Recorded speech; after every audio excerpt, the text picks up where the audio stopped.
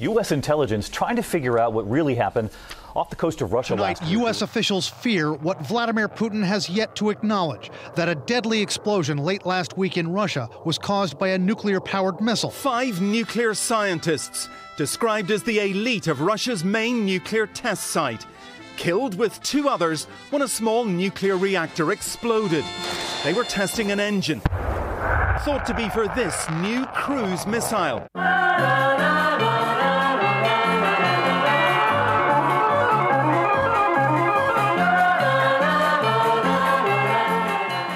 Howdy, folks. Welcome to another episode of The Russia Guy, the podcast where I talk to interesting and influential figures in Russia-focused journalism, academia, and activism. I am your host, Kevin Rothrock, and on this show, I interview people about, trending news stories, the overarching themes of Russia watching, and the ins and outs of life as a professional in this field. This show is supported by listeners like you at patreon.com/Kevin Rothrock, where you can contribute as much or as little of your hard-earned money as you like.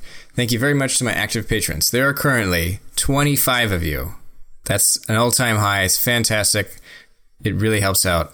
Thank you very much, everybody. On today's show, we welcome back Matt Bodner, a journalist in Moscow who reports primarily on national defense and the space industry. His latest article for Defense News combines these two themes insofar as it's about the mysterious, apparently radioactive explosion reported on Russia's northern frontier on August 8th. In the article, Matt reviews the leading theories about what blew up, and he floats a particularly bold suggestion that Russia's so-called Skyfall nuclear-powered missile could be an entirely fake project designed to deter the United States. Matt told me why he thinks the prevailing guesses about Skyfall could be wrong, and what we know about the recent explosion, which killed 7 people. That and more in the interview. Now, here it is.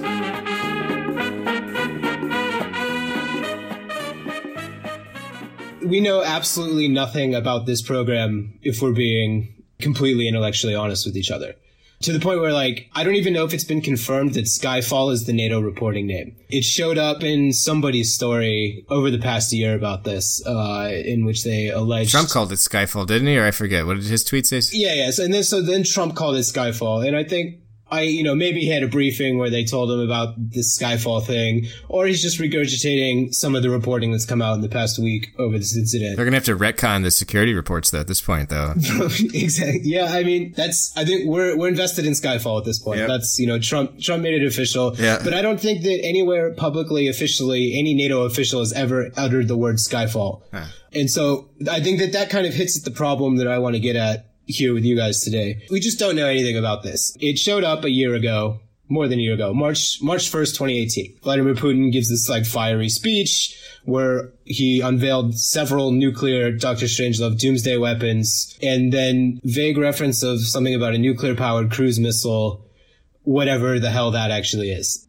Nuclear powered cruise missile is not a descriptive term in any way whatsoever. And so obviously everyone was immediately scrambling to try to figure out what he actually meant by that. And I think by default, the general understanding of Skyfall at that point became that it's a nuclear powered ramjet, which essentially is, it's an engine where if it's moving fast enough when it starts, cooler air will come into the front, get compressed and heated by something inside the vehicle, and expand it out the back. There's no liquid fuel or anything like that, like you see in a jet engine or a rocket engine, a traditional rocket engine. And the reason that I think this became the de facto understanding, and perhaps this is more an admission than it is a reflection of the discourse, just people I've talked to over the past year about this story when it comes up, the general understanding is nuclear ramjet. And the reason that is because in the 50s and 60s, the United States set off to do a nuclear powered cruise missile because that was what was going on at the time, nuclear everything, right? That project got canceled. The nuclear ramjet was too big.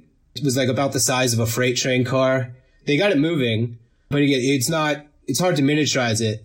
And cruise missiles can't be, the size of freight cars. Also, this kind of stuff, they're fundamentally bad ideas if you care about what happens after the war. The idea of a nuclear powered ramjet is it's the actual nuclear reactor aboard the missile that's doing the heating of the air in the chamber and shooting it out the back. This, of course, would make the air coming out the back radioactive.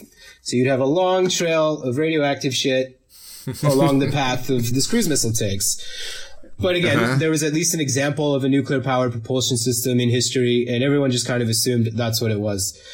So when this incident happened last week, obviously a lot of concern. Everyone recently saw Chernobyl. We're all kind of on alert for that kind of story at this point.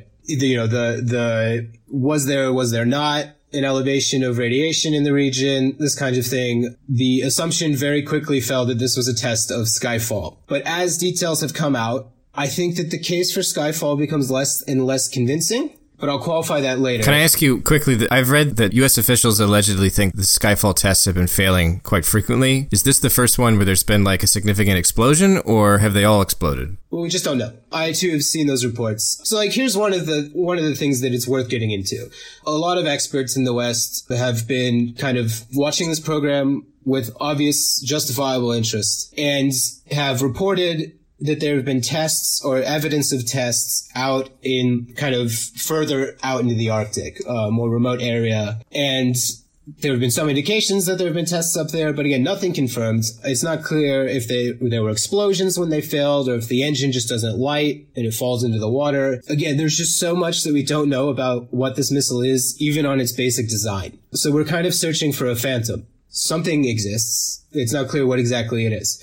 All that testing was happening somewhere else. Suddenly, we're now being told, or that some people are making the case, that tests of this missile were moved from this remote area in the middle of nowhere in the Arctic to Arkhangelsk region, which of course is a major shipbuilding hub. A lot of nuclear industry is up there, but it's also more densely populated. The location of this test, this explosion, was like 30, 40 kilometers from Severodvinsk, which is probably about 30 to 40 kilometers from Arkhangelsk. In miles, we're talking, what, 20 miles? Something like that, yeah. Give it to me in imperial. Just, call it 20. Call it 20, 25, whatever. It's not far. And so it's like, if you're testing this missile that uses this nuclear propulsion system, and even in the most generous interpretation of how it works, still poses a radiation hazard when it works, and it's failing, why would you move this closer to a population center? So that's one of my first problems with the Skyfall theory. Not that I completely reject the Skyfall theory. It's just I think too many assumptions are being drawn too soon, without nearly enough information. So you can argue any number of things. So like if it's not Skyfall, there are some other things. Is it a phantom program? Does it not even exist at all? Because you get at that in your story too. Yeah. Okay, so let's start with the phantom program. It could be, it could not. We don't know. Have there been tests? Possibly. Probably even. We don't know. We don't know what form it is. I've talked to experts, both sides, the past week, who put serious doubt that a nuclear-powered cruise missile is even feasible, just because, the technology is not there. Probably the easiest option would be nuclear ramjet. What the other options could be are much more science fiction-y. The other options for nuclear propulsion apply much more to spacecraft, are much more believable in space propulsion, for various reasons. Because you need less power and because you don't care about radiation, or? Both. Yeah, both of those are basically the reasons. Because the other options don't give you a lot of thrust. And then also you don't have to care about the radiation problem in space. Space is radioactive itself. That's why I think it might be a phantom program. I mean, the entire point of the project from the start was very clearly in the context of U.S. ballistic missile defense. That was how Putin pitched it. Why Russia needs such a weapon in the first place is to evade American missile defenses, which themselves, I would argue, is kind of a phantom program in its own way. I don't believe, the missile defense thing is a different issue we can do another time, but I am a huge skeptic on it. It's interesting, though. Don't you feel like in the media, like maybe 10 years ago, there was a lot more sort of skepticism in reporting about it, and we all just kind of accepted, it's for real now? I feel like that's kind of the narrative has shifted when it comes to missile defense. I think that there's much less skepticism about it now, sure. But not necessarily with good reason. Yeah, it's just like, everyone, I think, is just taking it at face value. When the U.S. government, for sure, at least talks about it like it believes it. And I think, said before, it concerns me that we might have a president that believes that it works. Because if you make your calculations of what you're going to do, thinking that you have an invulnerable missile shield, the implications are not great. But that's a different discussion. I think he probably thinks the missile shield is just all the poor people that will surround him or whatever.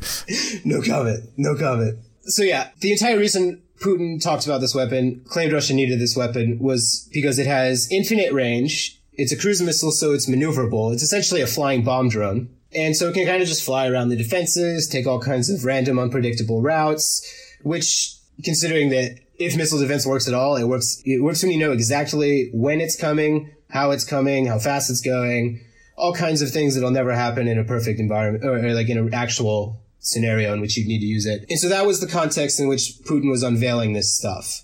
So that, coupled with kind of, I guess, the spurious nature of the technology that we assume could be used for such a thing, makes me think that we'll never actually see this thing in service. I could be wrong. I don't know how committed they are to making it work. I suppose enough time. Could be in the air right now, for all we know. Right, yeah. Enough time, enough money, enough accidents, conceivably you could make it work.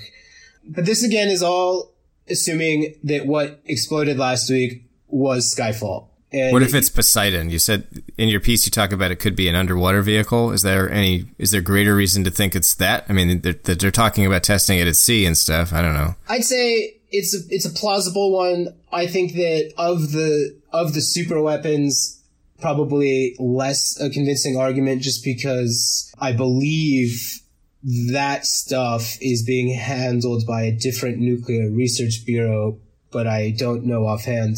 So like, it could have been that. It could have been also like atomic batteries for like seabed. Russia has a bunch of infrastructure that are laying on the seabed, like submarine warning nets and stuff like that.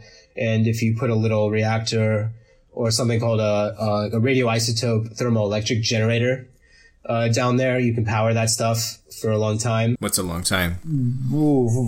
Like 10 years, 1,000 years? 10 years, something like that. So like the thing I just mentioned, the radioisotope generator, it's called an RTG. We'll call it that for the rest of this podcast. It's used in spacecraft a lot, like deep space probes. Like NASA uses them sometimes to power Mars rovers when they're not being solar powered.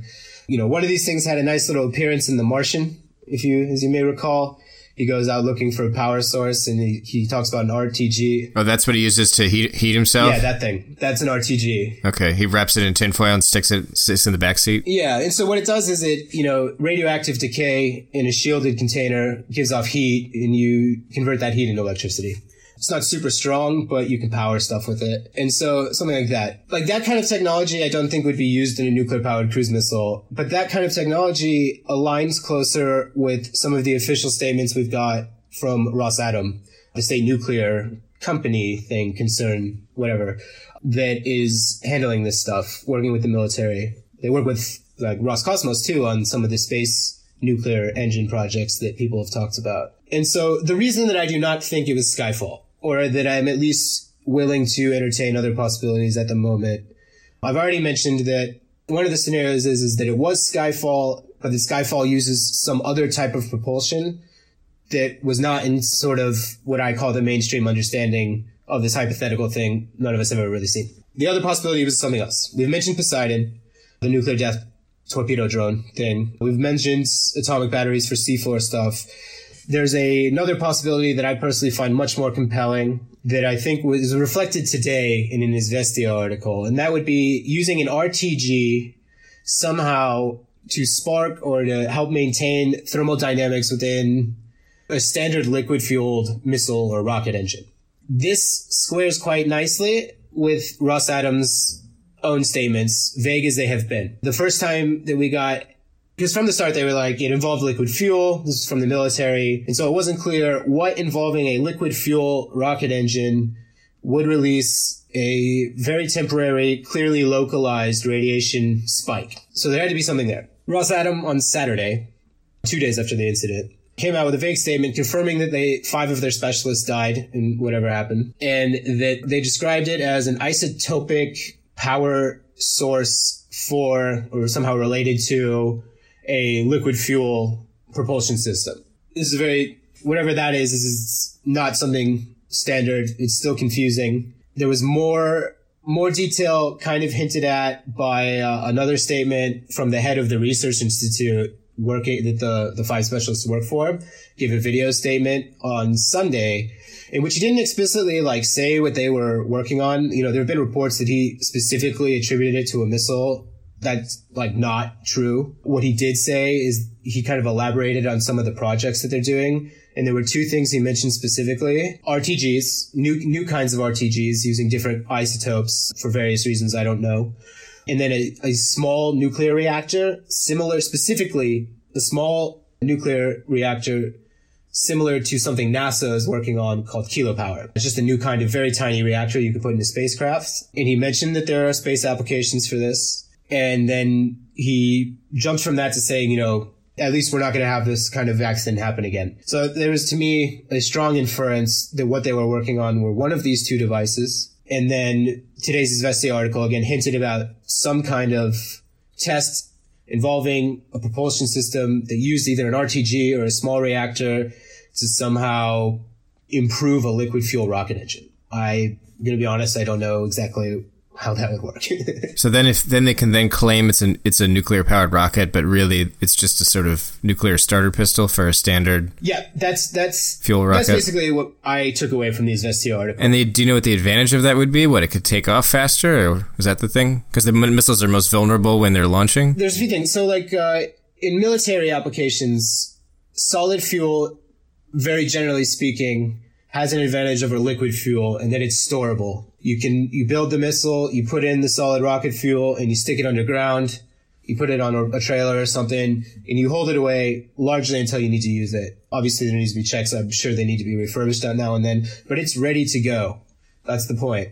Liquid fuel, depending on the kind of liquid fuel you use, is not ready to go. You can't leave it in the tank. Can't leave it in the tank. If you do have it in the tank, you need to cool the tank. And so if you're going to do that, you need to always have the tank being cooled, right? And so a liquid fueled ICBM, if you're driving it around, you need to stop, park, put it up, fuel it, and then go. Russia does have things like that. American missiles and the silos need to be fueled before they go, unless they're using solid fuel. And so that's the thing. And space rockets. This is what we see with space rockets.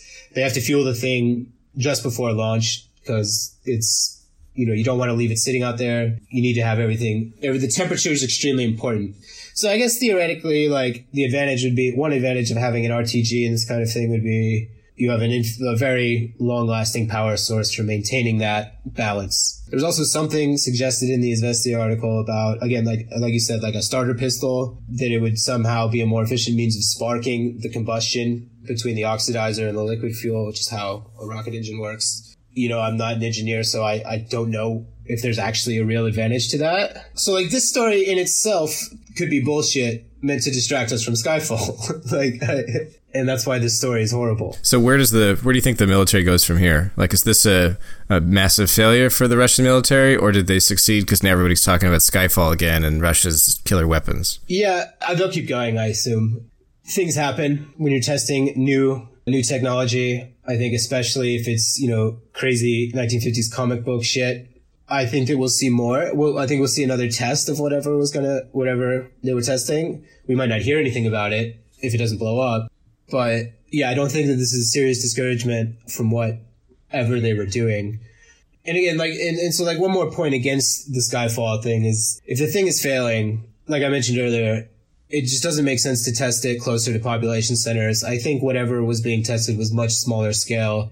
And though there have been detections of radiation issues around, they really seem very localized. Brief in one place. Today there's reports that the Norwegian Radiation Authority picked up radioactive iodine traces in the atmosphere, and everyone kind of picked up on that. Again, really looking for the Chernobyl angle that I do not believe is there. But they also said in that statement, they pick up readings like this 6 to 8 times a year, and it's almost always, when this specific element is found alone in isolation, it's almost always attributed to runoff from pharmaceutical production of some sort. And so it's not even clear that that's related. And so I think whatever happened happens. It's cleared now. There was a suggestion that something was going to happen yesterday, Tuesday afternoon. Residents of the town near the area, near the test range where we think this happens, were told to prepare for a 2-hour evacuation on Wednesday morning. And then apparently the military backtracked. The head of the town said that he got a call from the test range commander and said, hey, we're not going to do whatever planned activity we had. So, I don't know, maybe they had a testing program pre-approved, including the one that failed, followed up by the one that they were going to do on Wednesday, and nobody thought to cancel it until Tuesday night when people started freaking out. They're going to continue, I think, whatever was going on, especially if it was Skyfall. But we just don't know.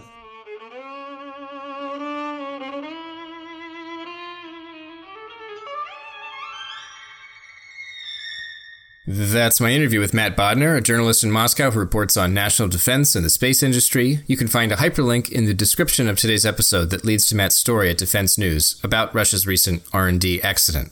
If you enjoyed this interview and like listening to this podcast, please consider skipping over to patreon.com/Kevin Rothrock, where you can make a contribution. Thank you to everybody already pitching in.